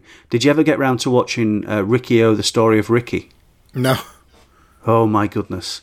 Now, if you want a film which is very practical effects led, but is also simultaneously the funniest film you've ever watched in your life and the worst film you've ever watched in your life, it's there. There it is. It's like Toxic Avenger level, fare. Just the sheer absurdity of it all. But there's a charm that's tangible, but I can't for the life of me pinpoint it. But then it's absolutely missing from CG, or the worst type of CG. Like I say, I think it's operating on some kind of subconscious level, like some kind of primal recognition of what is and isn't real. And I think that sort of immediate understanding of, okay, actually, I'm being duped here, I'm taken out of it. Even something that we, in our intellectual part of our brain, we know, okay, that's a man in a suit, or that's a puppet, or that's, a series of lubricants and, globs of melted rubber or whatever. Like, I think probably the most disquieting scene in Hellraiser, it's not the monsters, it's a scene of a guy reconstructing himself from nerves and veins and sinew, and his bones are forming, and they do it with this series of, I think there's a bit of stop motion in there, but it's mostly, I think, reverse footage of things melting in reverse and, dripping like lubricated tendrils as this guy's rib cage and lungs kind of form together. It's quite nauseating. Like, I've seen that film 8 million times and I still wouldn't watch that scene while I'm having my tea, And yeah, you do that in CG, you quite happily have a f***ing bargain bucket in your lap. Dip in the gravy, you're like, that's all right. Yeah. Goo, I think. That's the thing we haven't cracked in animation. Goo. Goo, yes. Animated goo. There's a millionaire out there waiting to be made for the person who can crack that particular code. But there's something about, I think it goes back to the sort of the work of Ray Harryhausen, the work of James Cameron's early special effects, and George Lucas. I suppose, I know you're not the biggest Star Wars fan, but there are certain moments in there where they use effects and stuff. I don't know whether it's fair to say you're not the biggest Star Wars fan. It's probably you're not the biggest Star Wars fandom fan. I think might be unless you've seen the films and you think are absolute dire, which is fair enough.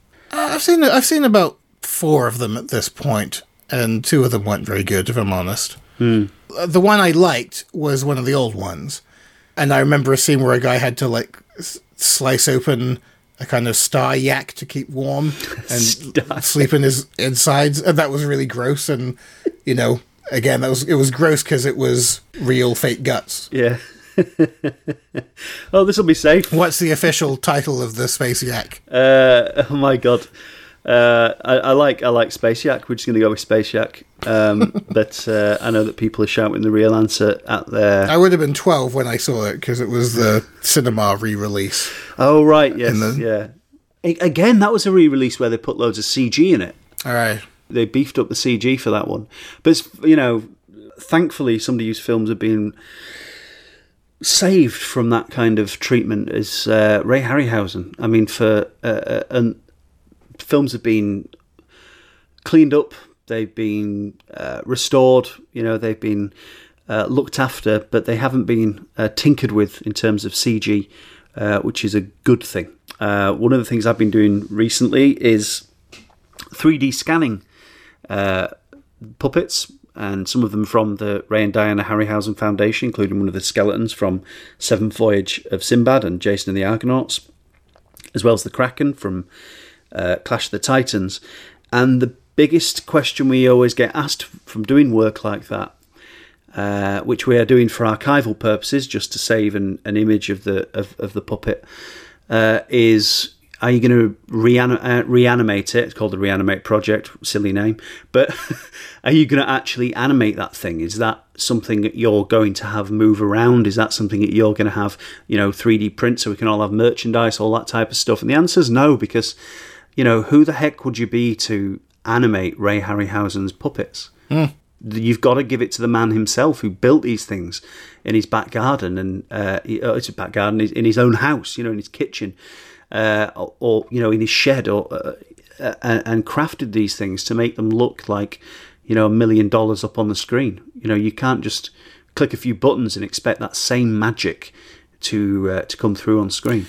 There was a real, beyond like the animation, the way it was so well combined with the craft of the films themselves was so striking. I remember fully kind of appreciating the sort of length and breadth of Harryhausen's work, and this will come as no surprise, was Barry Purvis, who was in the last episode of this podcast, obviously very big on stop motion and that whole world, and he was doing a presentation on, if not Harryhausen, I think the kind of titans of stop motion that, he had the most admiration for.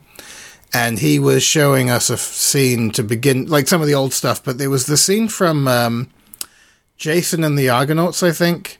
The big bronze giant statue that comes to life. Yes. Tell us. And... No, you tell us.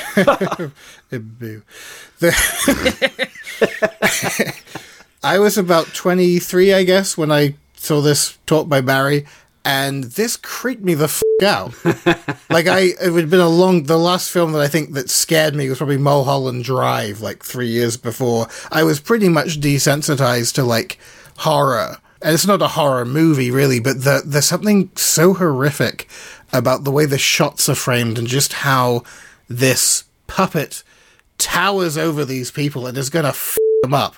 And it's I wouldn't want to piss off that puppet.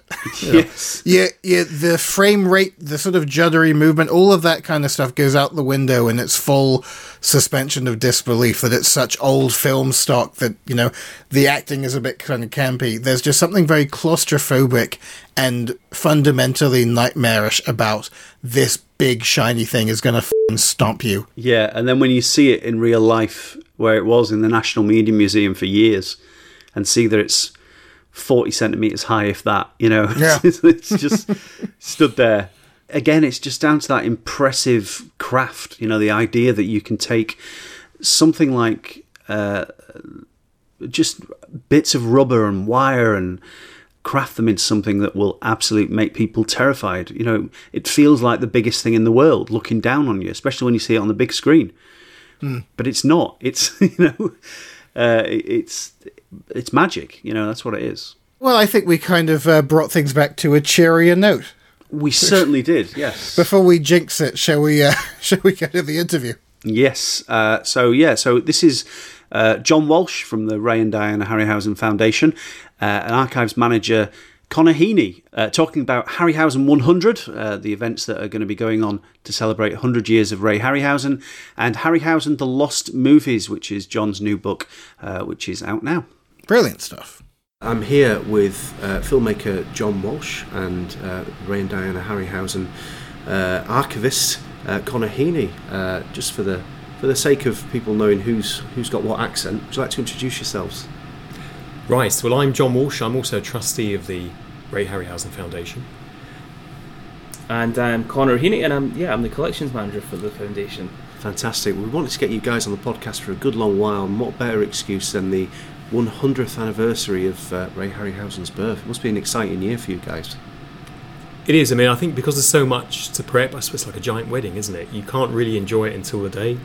So there's so much yet to be done. I think I'm quite anxious, and we're hoping that next year's centenary will be a big event because we'll have to wait a long time for the next one. Yeah, June 29th, 2020 is the date to mark in your calendar, and we will have celebrations worldwide and specifically in the UK to mark Ray's 100th birthday.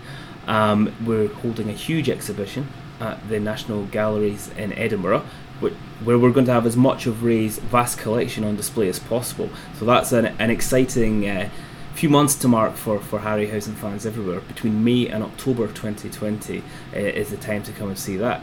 So we're doing a lot of very exciting projects over the next year, and we've got a busy but very fun schedule ahead.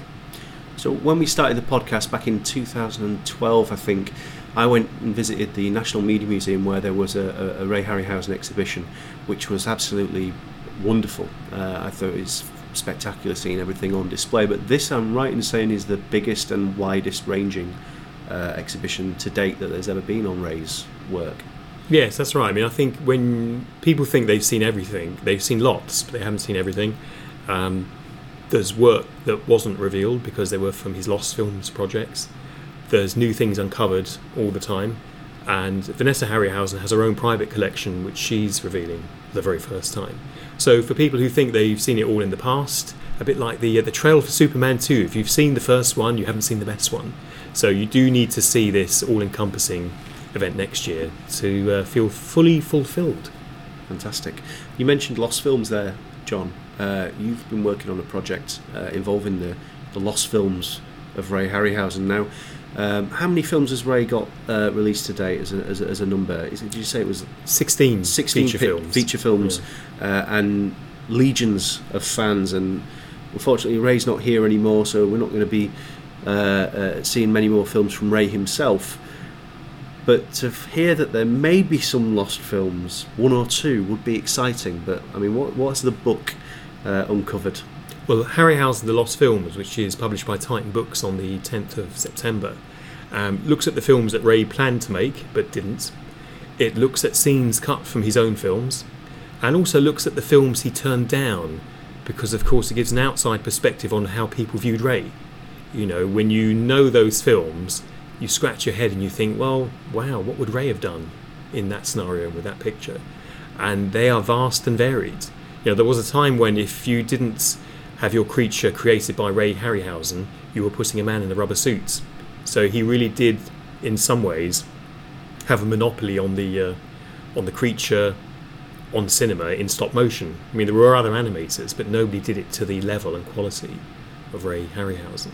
So it's been a real education. I thought there was 40 to 50 lost films that qualify under that category. It was closer to 80. Wow.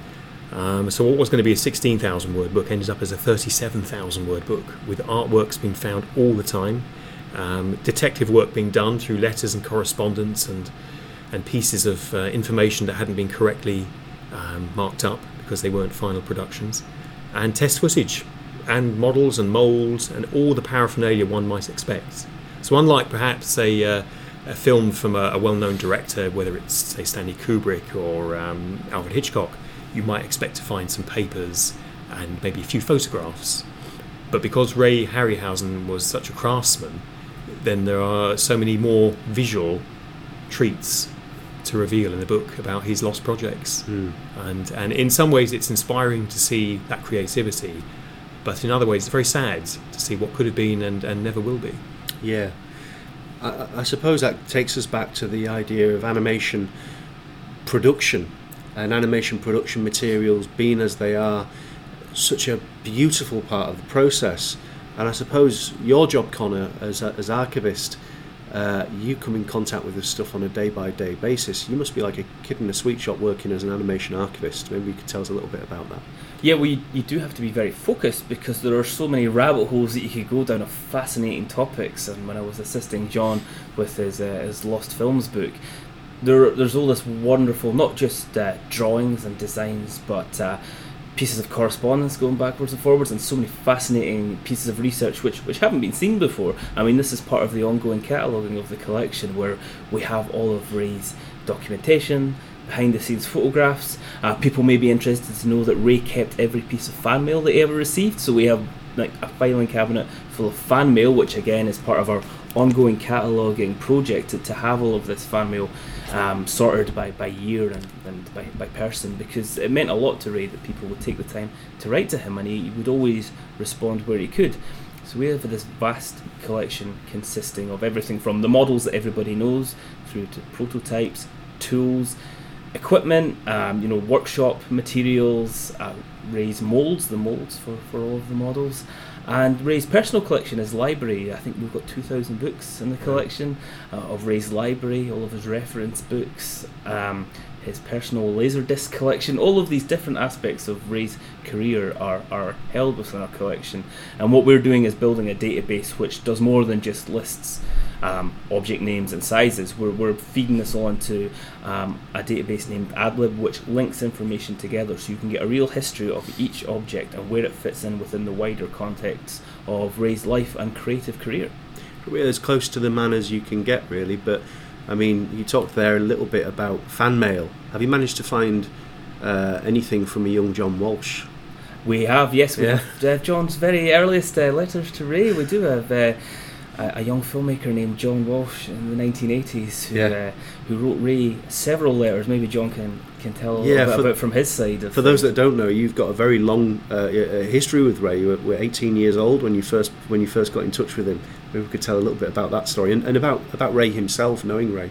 Well, I was a student at the London Film School in the late 1980s, and I was making a documentary as part of my third term, and I was fascinated by the films and working practices of Ray Harryhausen.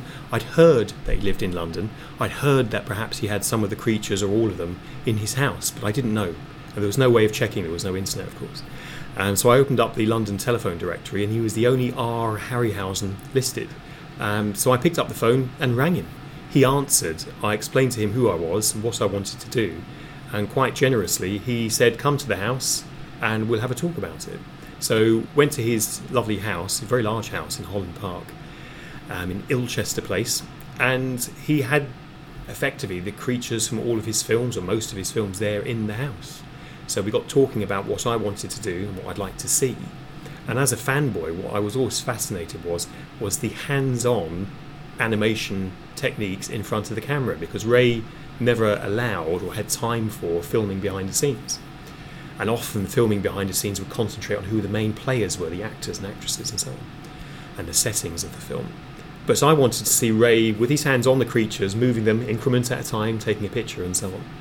So we decided to recreate that with one of the best-known creatures from his last film, Clash of the Titans, and the fully articulated Kraken was chosen for my documentary. And I shot the film on 16mm, it's about 15 minutes long, and it shows Ray manipulating the Kraken and talking about his techniques and so on. And it was ultimately narrated by Tom Baker, who got his start as Doctor Who through Golden Voyage of Sinbad. He was cast directly because of that. So I kept in touch with Ray over the years, told him when I had television shows on, I had a couple of films in the cinema. And we always kept in touch, and in more recent years I recorded commentaries with Ray for the films that he didn't record commentaries for, which were sort of 80% of them. We worked from Clash of the Titans backwards. And ultimately Ray asked me to become a trustee of his foundation, which he set up in the mid-1980s. So I've had the privilege and honour now of working with the foundation for some time, working closely with the collection, and giving a sort of a different perspective, because I'm not an animator. I've employed and commissioned animators for my films, but as a programme producer and director, I sort of bring talented skills together. And I tried a bit of claymation in my Super 8 days, but decided that my best task was in directing and producing. So I've done that now for a few years, and it brings us here today to a book the foundation, the centenary, and being effectively one of the guardians of one of the most significant collections really in cinema history. Ray's very, very deservingly revered by legions of fans, as we said, but we've had conversations over the last couple of days, John, about what Ray thought about when you asked him to do the commentaries, and quite although he did set up his own foundation to look after his own work, he found it quite fascinating, the fact that anyone would be interested or indeed bothered by his process. Will you tell us a little bit about the man himself? Well, I said to him, why has there not been a commentary record, say, for example, to Clash of the Titans, which was his largest film by every measure, largest budget, most animations, and so on and so on. And he said to me, I don't think anyone would want to hear what I had to say. Rather cheekily there, doing my Ray Harryhausen impression. And I said, well, why is that? Well, there's been books, he said, and there's been magazines and so on. And he said, I don't think I'd have much to remember or to add. And I thought, well, we'll give it a go, and we'll record this in your house using top quality recording equipment. And of course, the minute the film started, it was a form of regression therapy. It would be the same for all of us. If I was to show you an old school report, you might remember something else that happened at school as a result and so on. So Ray started to remember different anecdotes about the film and the filmmaking processes and so on. And though we went on to record commentaries for most of his films that didn't have them. Sadly, as we got to the last film, which was Ray's first, The Beast from 20,000 Fathoms, he unfortunately passed away. But what we have got now is a really worthwhile oral history, which we hope to license some of these commentaries to re-releases of Ray's films. And it gave us a foundation for our podcast series, which has been running now for a few years, and we release clips of Ray talking in those podcasts. But it just goes to show that it's never too late to start collating information, be it oral histories, be it the work that Connor's doing at the Foundation, collating documents. For the Lost Films project, things were scattered because they were in no formal order, because they didn't have the structure of a final film around them and the sort of the legal compliance that's involved with that. So each time we do a new project, be it Centenary, be it Lost Films or the poster book last year, it helps put our house in order in that area. So it's great. It's been a real opportunity to finally get a handle on what are Ray Harryhausen's lost movies. Ray was very prolific, Connor, so the archive must be quite well stocked. Yes, well, we have an estimated 50,000 items within the archive. Currently held within our database, we have about 15,000 or so recorded items, but there's plenty more where that came from, and there's secrets in every corner of the archive. To give an example, one day I set about what I thought would be the rather prosaic task of searching for potentially flammable objects within Ray's workshop materials, and I asked Vanessa to come and help me with that, Vanessa Harryhausen, Ray's daughter, and our conservator Alan Friswell to give his sort of view on what materials are potentially dangerous. By the end of the day, we had found the foot of the Ymir from 20 Million Miles to Earth, a rubber snake from Medusa's hair, the mould for the walrus from Sinbad and the Eye of the Tiger, a prototype skeleton, just all of this wonderful... Oh yeah, and sorry, Trog's horn. So Trog from Sinbad and the Eye of the Tiger doesn't exist anymore, but we found his horn, which is all that remains from the model from that film. All in this one box? Well, this was all in boxes of screws and things. So Ray had his filing cabinets and boxes of eyeballs you pull out, and there'd be little doll's eyes that he'd use for his models. And going through this, we kept finding all these little bits and pieces. So by the end of the day, we had this little collection of lost secrets, really, that we could identify as being specifically from one film or another. And that's just an example of the secrets that are around every corner. Sometimes if you look at a key drawing and it's magnificent, we also have to look at the back too, because there'll be a sketch or an idea or just something that was in Ray's mind at the time during his filmmaking process, and that is really what's so fabulous about the archive, because there's so much more to learn, and it's a real joy to work through that and catalogue it so that in 10 years, 20 years, people will still be able to enjoy and learn from Ray Harryhausen's creations. Fantastic. What's coming up for the foundation and for the future? Well, we've got some talks to do at festivals. We're going to be at San Diego Comic-Con this year, and we've got lots really planned, haven't we, Connor? We have the book, of course, and there's lots yeah, so John's book, Ray Harryhausen, The Lost Movies, is due for release through Titan Books in September, and all of this is leading up to Ray's Centenary, where we're going to host a massive exhibition at the National Gallery of Modern Art in Edinburgh. So that runs from May till October 2020, and as I mentioned, it's going to be incredible because of all this new material we're finding, because of the biographical aspect too, with Vanessa's involvement, where she's able to cast a bit more light on her father's personal life and his role as a family man.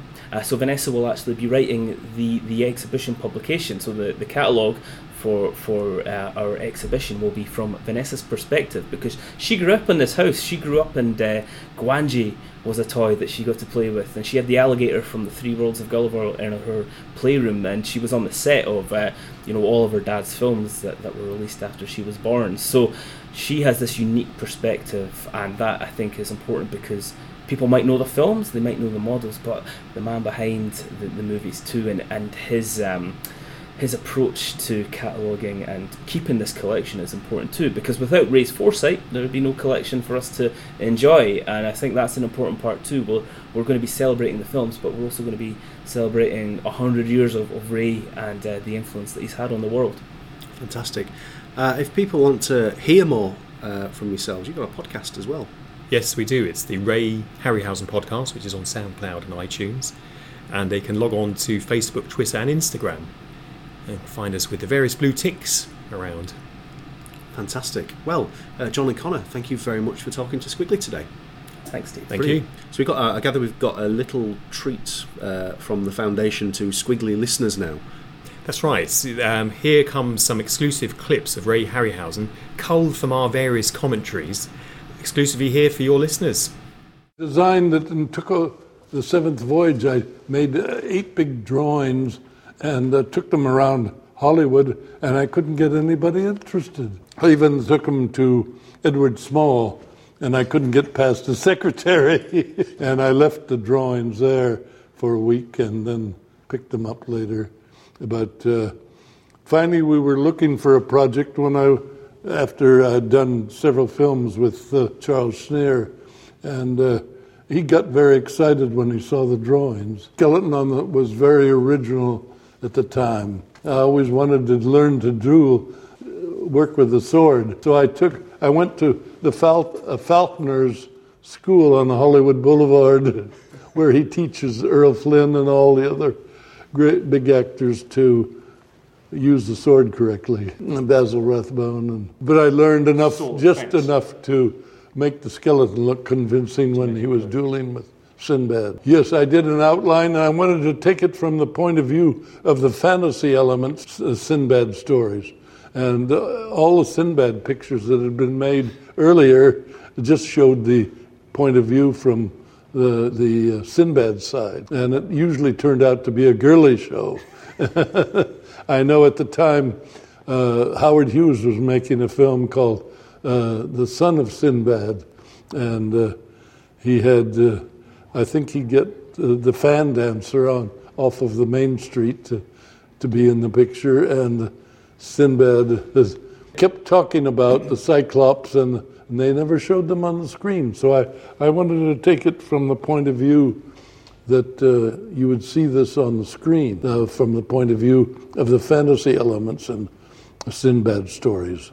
Well, I had worked in color for the fairy tales and many other films, but in color, but color takes longer in the feature film than because you have to wait.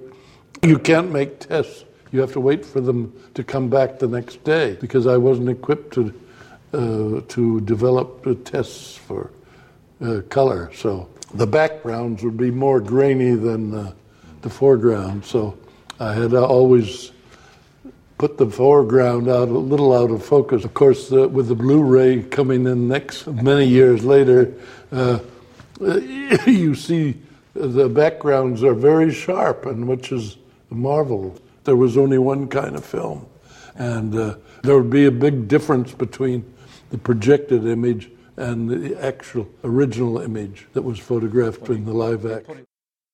Special thanks there to John Walsh and Connor Heaney, talking all things Harryhausen 100. And if you're interested in following the escapades of and celebrations of the 100th anniversary of Ray Harryhausen's birth, you can go to the website, which is harryhausen100.com. Tremendous. I think that's all for this episode of the Squiggly Animation Podcast. Any pluggables? Well, I would tell people to keep their eyes open on Manchester Animation Festival. The programme is getting launched on the 23rd of September, so I'll probably rant and rave about that in the next podcast, shall we say. But tickets will go on sale. We'll reveal who's going to be a volunteer. We'll reveal who the guests are. It's going to be a whole heap of fun. So 23rd of September, we're launching the Animation Festival. Brilliant stuff. And of course, this week coming up is the Encounters Festival here in Bristol, which features our guest Lauren Orm's film Creepypasta Salad in the screening Her Story at noon on Thursday, September 26th, as well as recent Intimate Animation podcast guest Caitlin McCarthy, whose film Cold Sore plays in the Late Lounge that same day at 10 p.m. Another film worth flagging is Mind My Mind by Floor Adams, who will be joining us in the next episode of Intimate Animation. That'll go up very shortly, so keep an eye out. The film will be part of the screening Get Real, a little earlier in the evening at 6 p.m.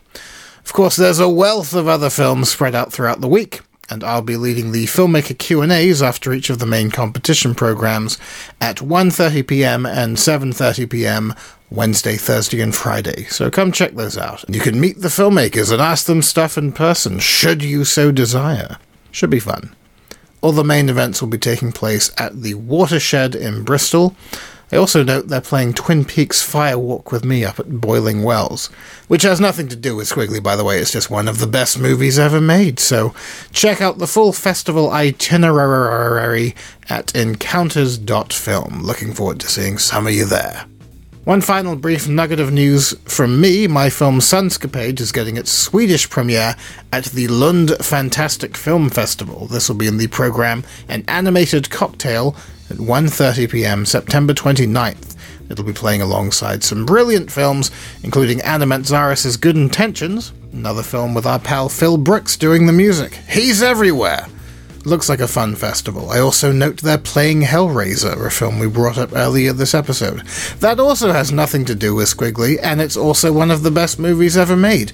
Not subjective opinion there, my friends, a mathematically provable fact. You can check out the festival at fff.se. Thanks again for joining us, and thank you to all our lovely guests for talking about their work. You can follow us on Twitter at Squiggly. I'm at Ben L. Mitchell, and Steve is at Mr_S_Henderson. The website, of course, is squiggly.com. Instagram, we're at Squiggly Animation, and Facebook.com/Squiggly Magazine. Please like us and follow us and do all of the things to us. We deserve it. Validate us. Until next time, it's been a pleasure. Sorry for yelling.